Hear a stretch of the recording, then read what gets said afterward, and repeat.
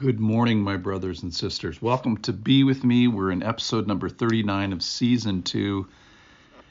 And yesterday, as we were looking at the story of Zacchaeus, I had an inkling that verse 10 was action-packed and content-packed. And so we're going to do just one verse today, and you'll see why. It's a great verse.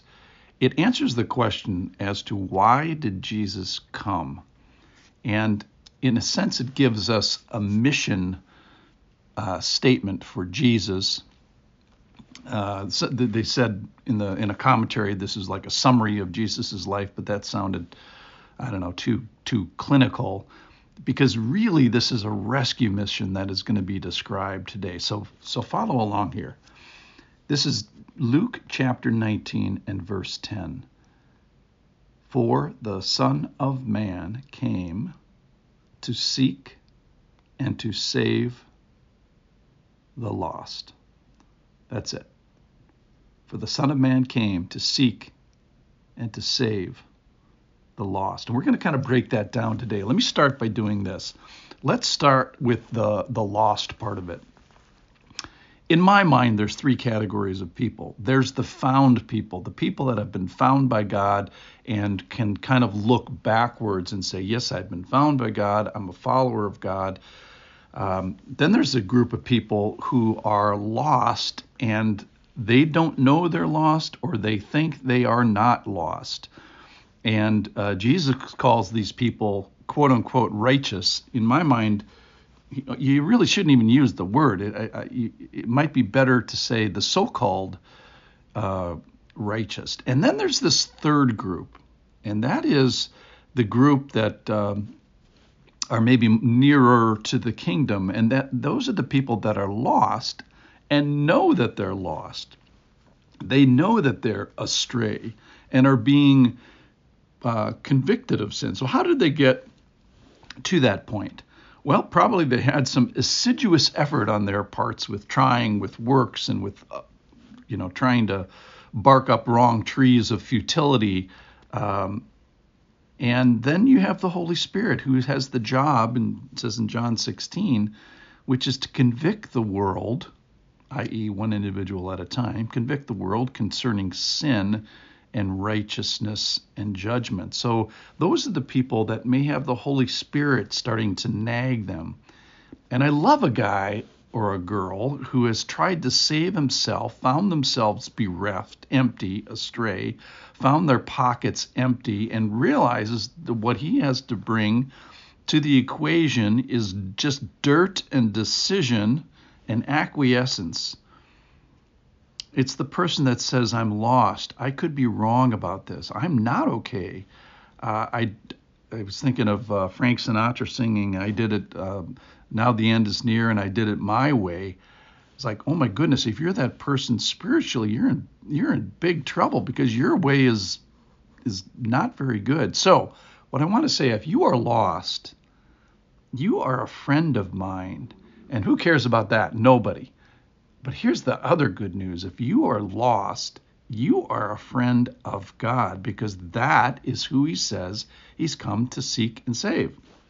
Okay, let me talk a second about the sake. So the Son of Man came to seek and save the lost. Let me highlight the word seek for a second.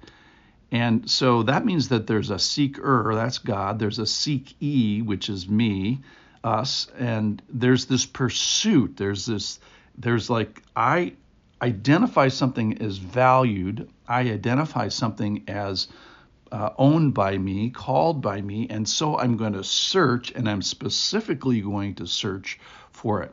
We just finished a couple of weeks ago the chapter of Luke 15. It's three different stories: lost coin, lost sheep, and a lost son, where the Lord goes after until the woman with the coin, she turns on the lights, she gets out the broom, and she seeks diligently. It's this pursuit by the Lord. Let me turn your attention, if you want to study today, go to Ezekiel chapter 34, start in verse 11. It's a long course of prophecy that eventually is about Jesus, but let me just read a couple of highlights. For this says the Lord God, behold, I myself will search for my sheep. I will seek them out, as a shepherd seeks out his flock when he is among his sheep that have been scattered. I will seek out my sheep. I will rescue them from all the places where they have been scattered. I will feed them with good pasture. I myself will be shepherd of my sheep. I myself will make them lie down. Just over and over. There's 10 times more than that in Ezekiel chapter 34. But the point here is that this is not a new concept for God. He's been in the seeking business and telling us that this is going to happen in the New Testament, and I think he does very clearly there.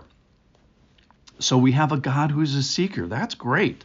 Well, here's the other good thing. So what if he came and sought us, he found us, and then he didn't have the ability to say, well, that's no good. We have been bought with a great price by the only one who can. He saves us by giving his only son. The saving is done by sacrifice, by substitution, and by suffering and humiliation. We're going to get all that to that in the cross here in the coming weeks. Please listen. Please follow me along. The saving part is Jesus is on a rescue mission. How? Well, he had to become, he's called in the passage Jesus. He's not called Jesus. He's actually referred to as the Son of Man. So he has this rescue mission to come down to humanity. All right. So let's conclude. I pray, Lord, that you would open the eyes of the lost to know that they are lost. Use your power and your conviction to help them identify their sin and their not righteousness. May we all be humble and not righteousness. May we be in the good category, which is the lost in the story, not the righteous one, but the sinners. Please, Lord, and move my listeners that may be kicking and screaming. Help them to put their hand over their mouth and help them to be grateful.